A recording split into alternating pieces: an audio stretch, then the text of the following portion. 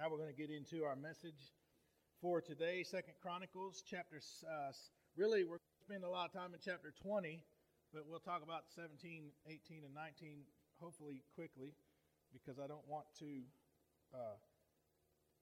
miss the point by spending too much time where I don't want to be. If that makes any sense. It makes sense to me. So while we're looking at that, we've been talking about continuing from our revival that happened in August when Bob Belts was here, encouraging us and giving us a word from the Lord. And hopefully we have been able to spend the last 3 weeks or so building on that and seeking the Lord to give us what we need to proceed on in this world, making disciples, loving God and loving people, right? Because our goal is to serve the Lord and do it faithfully. In the middle of all of this, a question comes to my mind that maybe might come to y'all in your mind. When do people really need revival? At what point do we feel like we need? I think that the general answer is we always need revival. We always use revival, right? And what I mean is inspiration from God, encouragement from God, and whatever it is we need to continue on and press forward and be faithful and persevere and overcome. That's who we are in Christ. That's what Jesus died for. But when exactly are times that people might even notice that there's something wrong or something that's not just quite, you're not running on all cylinders spiritually, right? There's not enough spiritual energy to continue, and you need the Lord. Even it seems like you need the Lord more than you had at another time. Sometimes it's just when the times are hard. Anyone who's ever lived in the Depression era would understand that, right? I don't think we know what hard times are in that regard. You know, and I think sometimes when the church comes under persecution around the world, it can be very taxing on a person spiritually, and we can become discouraged. You look at John the Baptist was in prison and was about to get his head cut off, and he sent word to Jesus saying, "Are you really the one? Because I just want to make sure I'm being..." He was getting, he's like, did I do right? Is this right? Before I allow myself to to get my head cut off over it. He wasn't wrong in doing that. He was just a bit discouraged and confused because he was being persecuted. Sometimes tragedy happens in a person's life, and that could cause us to be spiritually depleted or spiritually depressed. Can happen, and often does happen. I think if tragedy happens in your life and it doesn't affect you on a spiritual level, you're not paying attention or you weren't healthy to start with. That's my opinion. Take it for whatever that's worth. It's free. I think sometimes we need revival when we get into situations, and maybe all of these situations I just talked about lead us into a place where we just don't know what to do. And when we don't know what to do, we become confused, and we sometimes get into distress. Sometimes we begin to allow that situation, that feeling of confusion, to open up a door for Satan to use that to discourage us and take us away from what God is actually doing in our hearts and in our lives. And therefore, we would need the Lord, the Spirit of God, to come in and blow some fresh air on the fire in our hearts for Christ. That's what revival looks like. I would suggest that every one of us, on a regular basis, need revival. And then we run into the things that we deal with in today's world, which is really a lot of the reason why we're trying to go through these messages, because we're all dealing with some unusual stresses on top of the normal stresses, right? Just life and the stresses of being a Christian in a fallen world. But then we have viruses and civil unrest and a bunch of other things that are just adding to. So what do we do? I think that's the big question of 2020. What do we do now? How do we do this? I could make it a really quick sermon and we could all leave just by saying, trust God and go home. I knew y'all were going to say amen to that. I knew it was going to happen. I want to talk about a guy named Jehoshaphat. Jehoshaphat was Asa's son. We talked about Asa in the last message for last week. He was the king of Judah, and Jehoshaphat takes over for Asa, becomes the king of Judah. He succeeds Judah. And we can read about him just briefly in chapter 17 of 2nd Chronicles, just to get an idea of how he comes into his kingship, right? He was the 6th king in the line of David. So let's look at what it says in verses 1, and we'll read a little bit. Well, actually, we'll go to 3. Let's go to verse 3. It says, "And the Lord was with Jehoshaphat because he followed the example of his father David's earlier days, and did not seek the Baals," in other words, other gods, "but sought the God of his father, followed his commandments, and did not act as Israel did." Remember, Judah and Israel are not getting along. It's a civil war among God's people. It's what's going on in this time. And this is saying, Ezra is telling us that Jehoshaphat did not act the way the Israel were acting, and as far as he's meaning, as far as their relationship with God. So, the Lord established the kingdom in his control, and all Judah brought tribute to Jehoshaphat, and he had great riches and honor. Right? Verse 6 says, "And he took great pride in the ways of the Lord, and again removed the high places, the Asherim, from Judah." Asherim was one of the it was a wooden statue, like it's a statue made out of wood. It was an idol that was used to worship other gods. And they were on the high places, which were supposed to be reserved for places to worship our Lord, God the Father. And some of these people had made it into a place where they would worship other gods. And Jehoshaphat was such a king that was so committed to God that he was like, "I'm not having this." Right? You get the picture. Verse 7 through 9, let's look at that. It says, "Then in the 3rd year of his reign, he sent his officials, Ben-Hail, Obadiah, Zechariah," it looks like Nathaniel, but it's really Nethanel, "and Micaiah to teach in his cities of Judah." Right? "And with them the Levites, Shemaiah, Nethaniah, Zebediah, Ashel, Sheremoth, Jehonathan, Adonijah, Tobijah, and that's the one, Tobadonijah. I feel like the Fat Albert cartoon, the dude that stuttered all the time. "The Levites, and with him Elishama and Jeroham the priest." All right. Then finally in verse 9 says, "And they taught in Judah, having the book of the law of the Lord with them, and they went throughout all the cities of Judah and taught among the people." Why am I saying all of this? To introduce who this king is, who this Jehoshaphat is because I want you to see that not only did he love God, not only was he faithful to not letting the worship of Baal happen in the holy places, but he also sent his officials with the word of God, the law of God, into the community and taught the word to his people, which is more than his father did and many of the other kings before him. Look what the result was in verse 10 of 17. "Now the dread of the Lord was on all the kingdoms of the lands which were around Judah, so that they did not make war against Jehoshaphat." Because of the way that Jehoshaphat honored God by leading and being king of God's people, not only just saying God is real, God is God, but also eliminating other Baals, other gods. We're not having this. Remember last week we talked about Asa, and we talked about the kingdom where he said, "Look, if anybody's not going to follow God, we're just going to kill him." Remember that? That's pretty committed.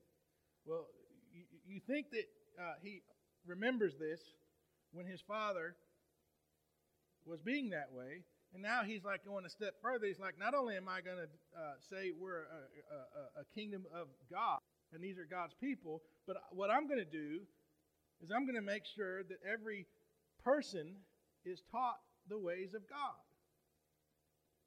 Doesn't that make sense? You want a godly home? You got to teach God's word in your home. You want a godly kingdom? People of God need to know God's word. Take a note. Right? So then we go to verse 18 and 19 and see what happens. I'm not going to read a lot in here. I'm just going to kind of go through what happened. Really, Jehoshaphat is really torn up that there's this civil war going on with his brothers in Israel. He's really not liking what's happening. And he really badly wants this to be reconciled and be restored. So what he does is he goes and allies and makes friendship with Ahab, the king of Israel at the time. Ahab is not a godly person. He's not a godly king. He doesn't follow the ways of God. He doesn't really care to know what God thinks about him and his kingdom. All right? So you would think that if Jehoshaphat is saying, we're going to be God's people, we're not only going to be God's people, but we're not going to worship any other gods, and we're going to learn God's word, the law at the time. We're going to study it. We're going to make sure everybody has it available to them. But then let's go be friends with people who aren't godly people. Does that make sense?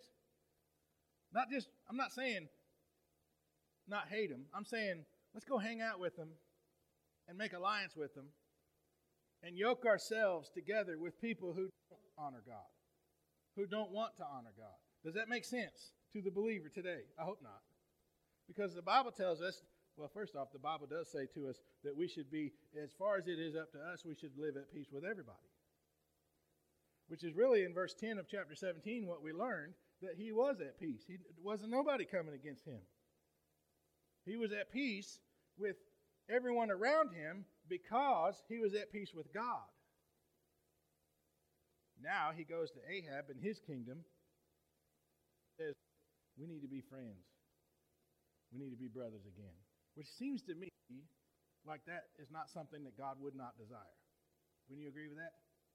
However, what we can learn about this as we go through is sometimes, as far as it is up to us, it's not possible because of other parties' unwillingness to be at peace. Because the first thing that Ahab does after Jehoshaphat comes along and says, hey, let's stop being enemies and let's be friends. He says, well, look, I'm about to go to war with these people. Will you join me? Like test of fellowship. He's like, oh, yeah, really? You want to be friends? How about you join me in this war? Now, you think about that. Why would Jehoshaphat agree to go to war when he's been at peace with his entire surroundings all this time? If all your neighbors were happy with you and you didn't have any problems with them, nobody complained about you, nobody came to your house and threw eggs all over your house, wouldn't you be at peace with your neighbors and be happy with your neighbors? Hey, I got great neighbors. Then you go down the road to another neighborhood and be friends with somebody who doesn't have any peaceful neighbors. And they want you to fight their neighbors with you. What sense does that make? And when you're thinking logically. So because Jehoshaphat so badly wants to be reconciled with Israel, what does he do? Starts with a C, ends with compromise. He compromised who he is. He compromised his relationship with God. He had peace with God, and he said, you know what? I'm going to be reconciled to my brothers at all costs, including the peaceful relationship he had with God. It's tough, isn't it? Because God says, for us anyway, and if we're going to apply what we learn here, it's tough because God says to love everybody, even our enemies. But we have to remember and keep in mind that God never said to go sin with everybody to love them. And go hate other people with them because you're trying to love them. If you read, you can go home and read 18 and 19 thoroughly and study it and get a big picture of what's going on. But basically, Jehoshaphat tried to stay faithful to God, and he said, all right, if you're going to go to war, then let's ask the prophets what God thinks about that. Before he said yes, he's like, let's ask the prophet. So he's got like hundreds of prophets. Ahab does. He's got hundreds of prophets, and he calls them in, and he's like, what do y'all think? Should we go to war against these people? And all those prophets are like, the Lord wills it. Go do it. You'll be victorious. The problem is all these prophets weren't prophets of God. And Jehoshaphat knows that, and so did Ahab. Jehoshaphat's like, don't you have any prophets of God? Don't you have somebody, not one person that is going to speak from God? So what happens is, that was verse 6. He says, is there not yet one prophet of the Lord here that may inquire of him? So he knows that all these people aren't speaking for God. And he's like, do you have one? His answer is, he's like, yeah, there's one here, but I don't really like him all that much because he don't ever say nothing nice about me. Read it. It's in there. He's like, every time he prophesies, there's some kind of doom and gloom message about me. And he knows it's because he's not with God. Isn't that the world we live in today, where everybody's just surrounding themselves with the people that are saying what they want to hear? And that's where Ahab was living, and that's where Jehoshaphat was going. So Ahab, he was like, all right, let's hear from him. And he gets his official. He's like, go get him and bring him over here. And he says he speaks wicked all the time to me. Meaning, when he says that he's speaking wicked about me, he's saying, I don't like what he says, and everything that he says against me, I hate. So it's wickedness. You and I could be in this world, and we could be telling people that Jesus loves them, and God wants us to repent of being a sinner, and that the sinful things of life, according to God, are this, and this, and we would be accused of speaking wickedly into the lives of people that don't want to hear that. Anytime somebody said something to you that's been offensive, how many times have you gone off into your home and it's like, do you know what so-and-so just told me? Because it hit you the wrong way.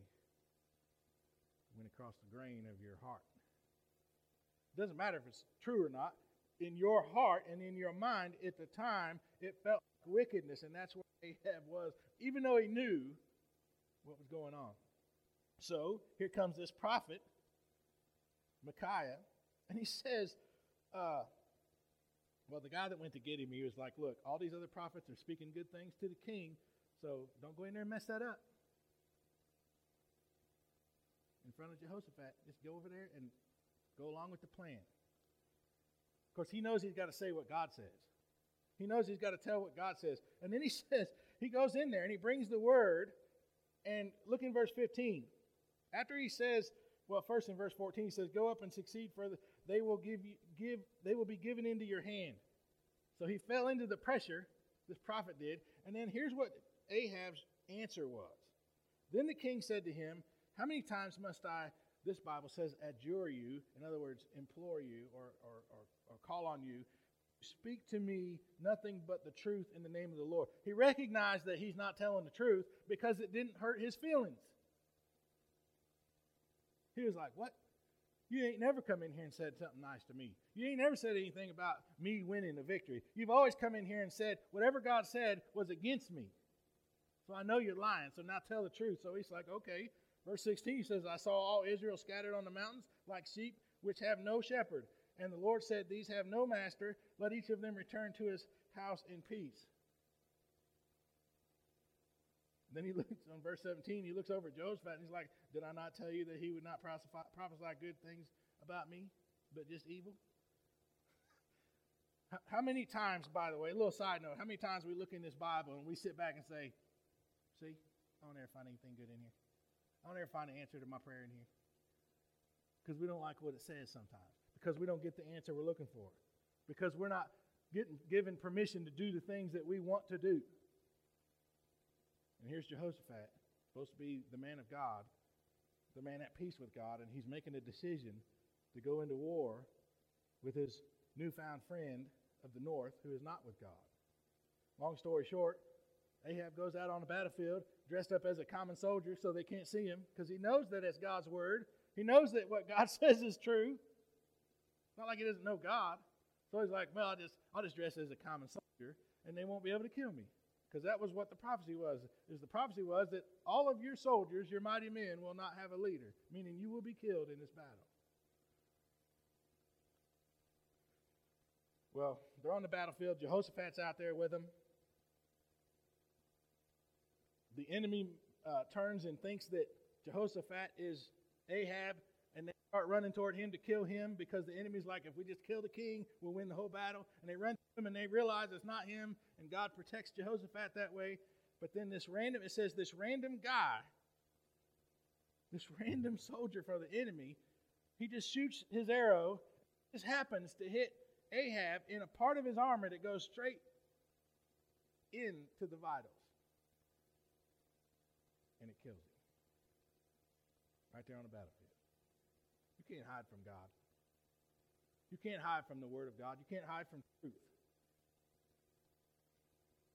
So you see, Ahab tries to manipulate God. He's killed, and then Jehoshaphat returns with the rest of Israel and his army from Judah, and he begins to reform in chapter 19. He begins to start reforming Israel and trying to instill the ways of God there.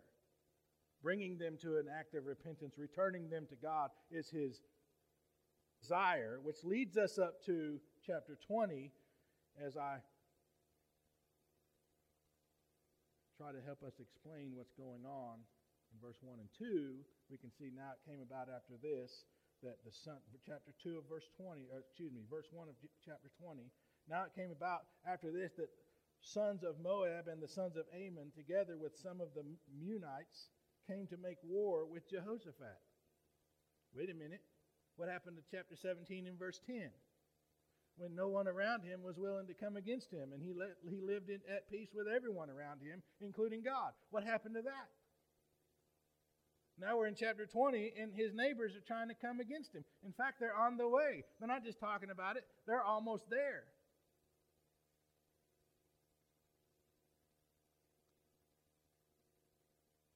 Chapters 18 and 19 is a large description of Jehoshaphat's compromise. And now he's not at peace. Now he's got war.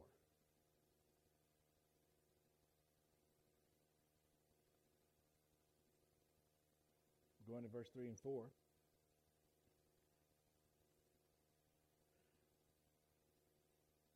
It says, and Jehoshaphat was afraid and turned his attention to seek the Lord and proclaimed a fast throughout all Judah. So Judah gathered together to seek help from the Lord. They even came from all cities of Judah to seek the Lord. There's some great hope in this right here. Because you and I, and every other believer that's ever existed, have come into a time in our life, for whatever reason, we've compromised. And because of the blood of Christ, we have opportunity to repent and return to the peaceful relationship that Jesus paid for. Right? So take hope in that. However, notice that the consequences of compromise can be great. And now he's got war on his hands. He's got a war that he didn't want, and he's got a war that he can't handle. Because not just one army, it's 3 armies coming together of his enemies, and they're coming to take him and his army. Here's the good thing. Verse 3 says, Jehoshaphat was afraid. Now, I always get encouraged when I read about godly people, God-fearing people, people who love God, people who put God first in the Scripture, and it says they were afraid, because it tells me that when I'm afraid, it's okay. It's okay to be afraid, as long as we know what to do about that. We may not know about what to do about the situation, but we know what to do about the fear. And hasn't fear been the biggest issue recently? Hello? So what should we do? Here we are at our question, why we need revival, because we don't know what to do. And many times. We don't know what to do. And even sometimes we think we know what to do, and it's not even the right thing to do at all. He says he was afraid and turned his attention to seek the Lord. Isn't that great? I love simple answers and simple solutions. That's about the easiest thing I know to do.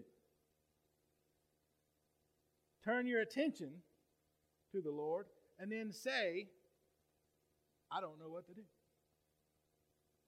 Right? God already knows you don't know what to do. Okay, to tell him that. If we can't tell God that we don't know what to do in those times of our life, then we're full of pride and we need some repentance going on. Right? Because we think we got to handle everything. He says he proclaimed a fast throughout all Judah. That's pretty serious, y'all. Everybody stop eating. Let's talk to God for a minute. Everybody just stop everything and let's just focus on the Lord. Wouldn't it be nice if the body of Christ today would do that together, unified? Wouldn't it be nice if we'd all just stop looking at the news, stop talking to each other, and just look at God together as a whole, body of Christ around the world? What do y'all think would happen if we were able to do that? It may or may not solve all of the issues immediately, but I can promise you, because the Bible promises, that we will have peace with God, which will result in peace in our lives, even if the problems aren't solved the way we want them to be solved.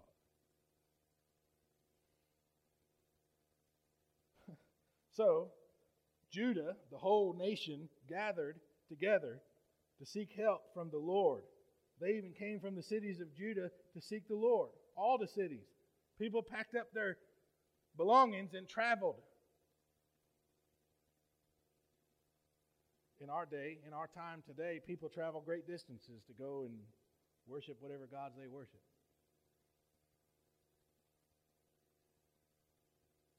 And aside from the issues of the virus and attendance of worship on Sunday mornings, people can't get here because of the virus. I get it. But there was, before the virus, we couldn't get people to travel 2 miles to worship God or to seek the Lord for help. So here we go. Here's Jehoshaphat's prayer. Let's look at the prayer really quick, and then we'll try to wrap it up. Then Jehoshaphat stood in the assembly of Judah. He's got all the people around. And some of the people from Jerusalem came. They were like, we want to talk to God too. And they showed up. They were like, just because we're not in the land of Judah, we still love the Lord. There were people in Jerusalem that still loved God, even though their king failed God. So he stands up, the king, Jehoshaphat, he stands up in the presence of all these people. By the way, if you're going to call people to prayer, you better have something to say. You better have a prayer to say, right? So he says, and then he said, O Lord, the God of our fathers. Follow it up. It's too much to put on the PowerPoint. O Lord, the God of our fathers, art thou not God in the heavens? And art thou not ruler over all the kingdoms of the nations? Power and might are in thy hands, so that no one can stand against thee. I think that's a good way to start off a prayer, y'all. Verse 7 says, didst thou not, O our God, drive out the inhabitants of this land before thy people, Israel, and give it to the descendants of Abraham, thy friends forever? Recognizing God, recognizing his authority and his power, and acknowledging the faithfulness that he has shown in the past is a great way to start off a prayer when you're going to say to God, I don't know what to do, and I need your help. Because it insinuates that you're paying attention to God in your life and what he's doing. And he's not just put up on a shelf until you need some genie in a bottle. There's a difference. And then he says in verse 8, and they lived in it, and they have built thee a sanctuary there for thy name, saying, should evil come upon us, the sword of judgment, or pestilence, or famine, listen up, we will stand before this house and before thee and cry to thee in our distress, and thou wilt hear and deliver us. He's saying to God in this prayer in front of all the people of the nation, he's standing before God and saying, you are God, and no matter what happens, we will worship you because we trust that you will get us through. Nothing has changed, y'all, in our world today. Same world, is full of the same kind of sins, and it's the same God. And I just wonder if God's people have the same kind of faith. Verse 10 says, And now behold, the sons of Ammon and Moab and Mount Seir, whom thou didst not let Israel invade when they came out of the land of Egypt, they turned aside from them and did not destroy them. Verse 11, Behold how they are rewarding us by coming to drive us out from thy possession. He's saying, God, we could have destroyed them at another time in history. We could have taken them out. We had mercy on them, and this is how they're repaying us. They want to come and kill us now. You notice whenever, I'm going to try to wrap this up really quickly, but you notice whenever we have issues with people, it's kind of in our nature to retaliate. If you have any brothers and sisters, you understand what I'm saying. Because when the parents come around and say, why'd you hit your brother? Why'd you hit your sister? Well, he hit me first. I'm not going to let him hit me. He hit me first. Well, God's saying to the believer, just because people want to harm you doesn't give you the permission to not love them. In other words, he's saying, if there's any retaliation to happen, it is mine to do because I am God. That's what he's saying. Because you cannot go down that road and still be in right standing with God saying, love people and love God. You can't do both. So we have to go to God and say, it's in your hands. You see what these people are doing. And if we're really in tune with the will of God and what God wants us to do, we would be praying for our enemies to see Him and repent of their wicked ways, instead of asking God to destroy them. Because if we're asking God to destroy His enemies, we have to remember that we once were enemies of God. And if it weren't for the blood of Christ, we'd still be. Look at verse 12. Here it is right here. 12 and 13. O our God, wilt thou not judge them? That's how we feel, isn't it? Aren't you going to handle this, God? For we are powerless before this great multitude who are coming against us, nor do we know what to do, but our eyes are on thee. Now, think about the problems in our life, the stresses, the anxieties, the issues of the world, the persecution, just anything that's going on in your life right now. And if we're going to be like Jehoshaphat, worshiping the same God that he worshiped, shouldn't we go to God and say, you see the problem. You know all things. You know what's happening. And you know that we feel like we can't handle this. We know that it's bigger than we are. One of the most powerful prayers I've ever read in the Bible. Lord, we don't know what to do, and we're waiting for you to show us. You ever notice when you talk to God, you're like, you go to God with your requests and your concerns, but you also come to Him with the answer? Like, this is what I need, Lord, or this is what's concerning me, but you could do this about it or do that about it. That's not what He's doing. He's saying, look, these people are coming to kill us. We don't know what to do. And then he shut up and he listened to God. He's like, we're waiting for you to tell us what to do. Is that how we live? Is that how we're going to be today? Isn't that what honors God? Because if it's not the way we're going to be, then we're not allowing God to be the Lord of our lives. Because we're trying to tell Him how to answer our prayers. Right after we tell Him we don't know what to do, we try to tell Him how to answer our prayers. I don't know how many times I didn't know what to do. I mean, it's like daily. Daily something happens like, I don't know what to do about that.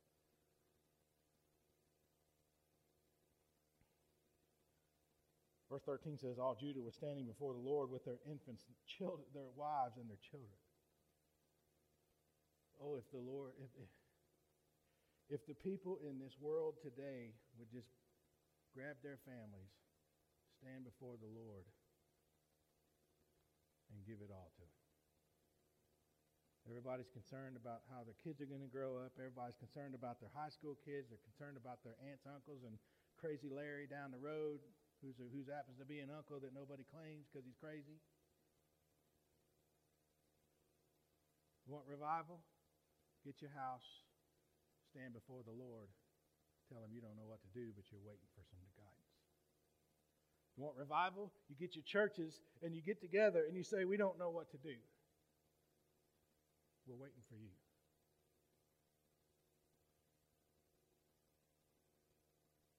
He acknowledged God. He recognized what God had done in throughout history. He addressed his prayer concern, and then he said, God, it's in your hands, because we have no idea.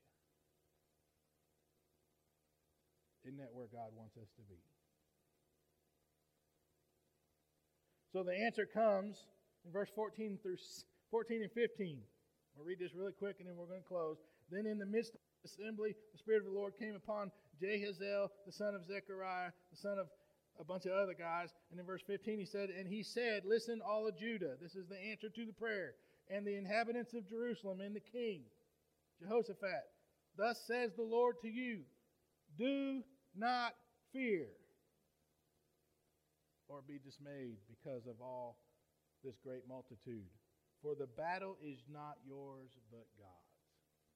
Hello? Whoever's got anxiety right now in your life that seems to be overwhelming, it's not your battle. God is dealing with that.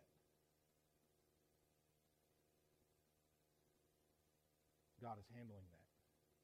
And he will let you know what to do in reference to the whole situation along the way. Isn't that great? When God answers your prayer, it's like, I got this. Just hang out. I got this.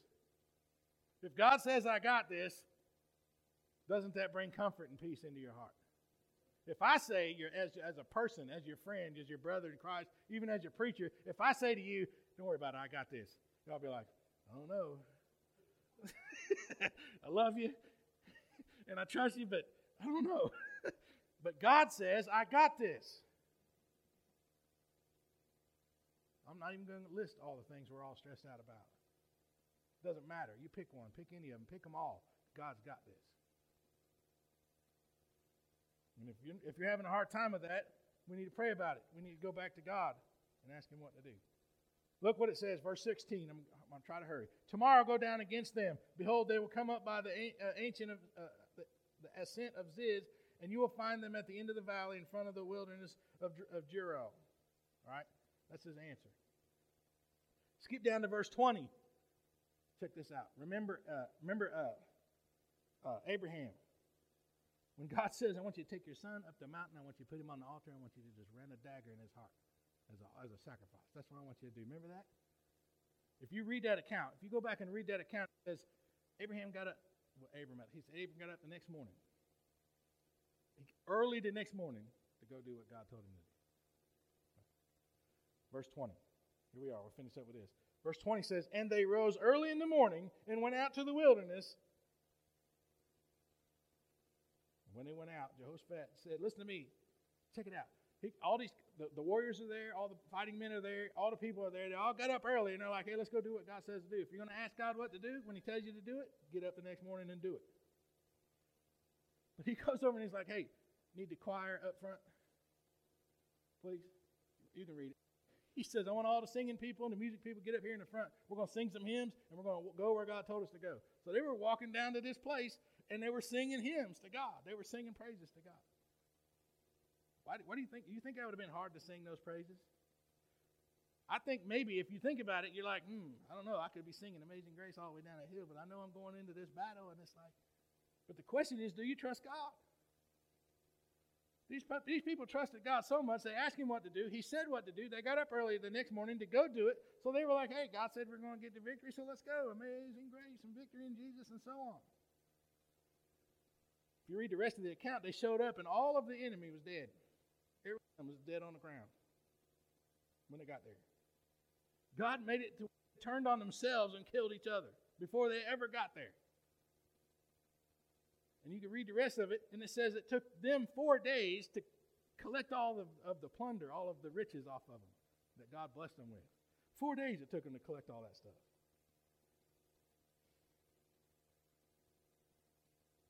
You want peace in your life?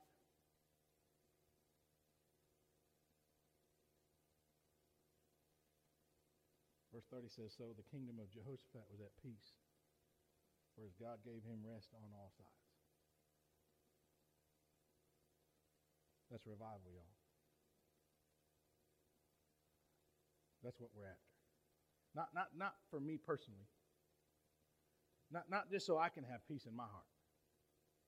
Not just so I can say I don't have any stress or no one's coming against me. That's not what it's about. Why do I want peace? Because when I'm filled up with peace and it overflows out of my life, it goes into the lives of people around me, and people get to see God. And they start saying, well, I want what you got. How do I get the peace that you have? How do I get what you got? I want to know God like you know God. That's how you make disciples, y'all. That's how we do it. When God says go and make it into the world and make disciples, a lot of us are like, I'd love to do that, but I don't know what to do. Church is just like ours. We love the Lord and we want people to get saved, and we want to be a part of that. And just like every other church, we sit back and it's like, what do we do? How do we do it? I say, let's go to God and say, what do we do? And then go do it. Amen? We're going to sing a song. If you don't know the Lord today, the way this is described, having the peace of God in your heart, because you have peace with God through the blood of Christ. Repent and be baptized for the forgiveness of your sins. That's the gospel message. It means stop living as an enemy of God. Be at peace with God. Let's stand together and sing.